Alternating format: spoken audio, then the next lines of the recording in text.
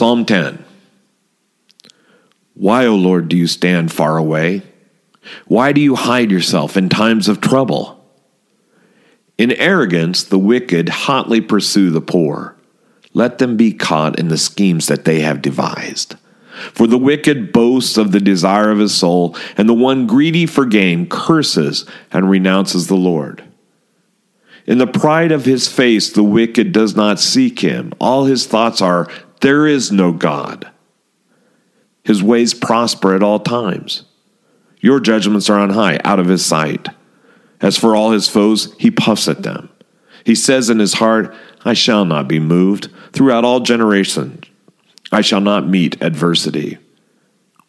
His mouth is filled with cursing and deceit and oppression. Under his tongue are mischief and iniquity. He sits in ambush in the villages. In hiding places, he murders the innocent. His eyes stealthily watch for the helpless. He lurks in ambush like a lion in his thicket. He looks that he may seize the poor. He seizes the poor when he draws them into his net. The helpless are crushed, sink down, fall by his might. He says in his heart, God has forgotten. He has hidden his face. He will never see it. Arise, O God, lift up your hand. Forget not the afflicted. Why does the wicked renounce God and say in his heart, you will not call to account? But you do see. For you note the mischief and the vexation, that you may take it into your hands. To you the helpless commits himself. You have been the helper of the fatherless. Break the arm of the wicked and the evildoer. Call his wickedness to account till you find none. The Lord is king forever and ever. The nations shall perish from his land. O Lord, you hear the desire of the afflicted. You will strengthen their heart. You will incline your ear to do justice for the fatherless and the oppressed, so that man who is of the earth may strike terror no more. Amen. Why, O Lord, do you stand so far away? Why do you hide yourself in times of trouble? Well, who hasn't felt this way?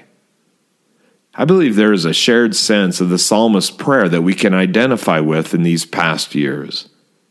It resounds within my bones. A once-in-a-century scourge, the escalation of hate and violence, the hurt of the neglected poor, and the forgotten child all call out to us that it's not right.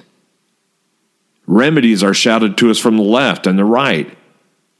Yet only the psalmist's petition leads us to a place of clarity.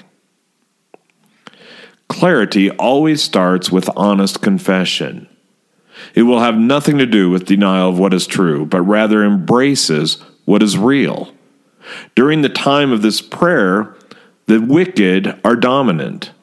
Those in power have little regard for those who are most vulnerable, but rather seize them as opportunity for plunder.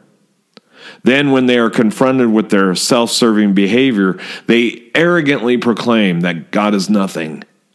He will never lead them to an account. He is nothing more than a wish of the weak and the unfortunate. Of course, such belief leads them to successive grades of evil. In the end, the psalmist cries out to God that he would raise his hand against the evil and break their arms to take from them the ability to act so selfishly. He trusts God for what is going on around him. God will do righteously, for in the past he always has, and as king has taken the plight of the poor and the vulnerable. O Lord, you hear the desire of the afflicted. You will strengthen their heart. You will incline your ear to do justice to the fatherless and the oppressed, so that man who is of the earth may strike terror no more. To the believer, it is always God who has the answer to wickedness. Whatever we witness, with all accumulated evil in our lives, the only true answer is not found in political platitudes or activism. It is found in trust of God. Trust him. See him set right that which is wrong. For his day is coming. Behold, the king approaches. Let us pray. Most righteous King, see what transpires. Draw close to your children.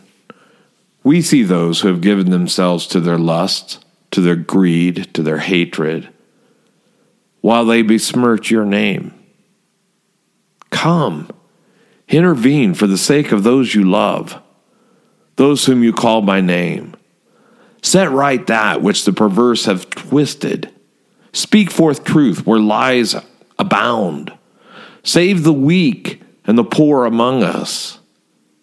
May we identify with them even as you have identified with us. In Jesus' most holy name do we pray this. Amen. Amen.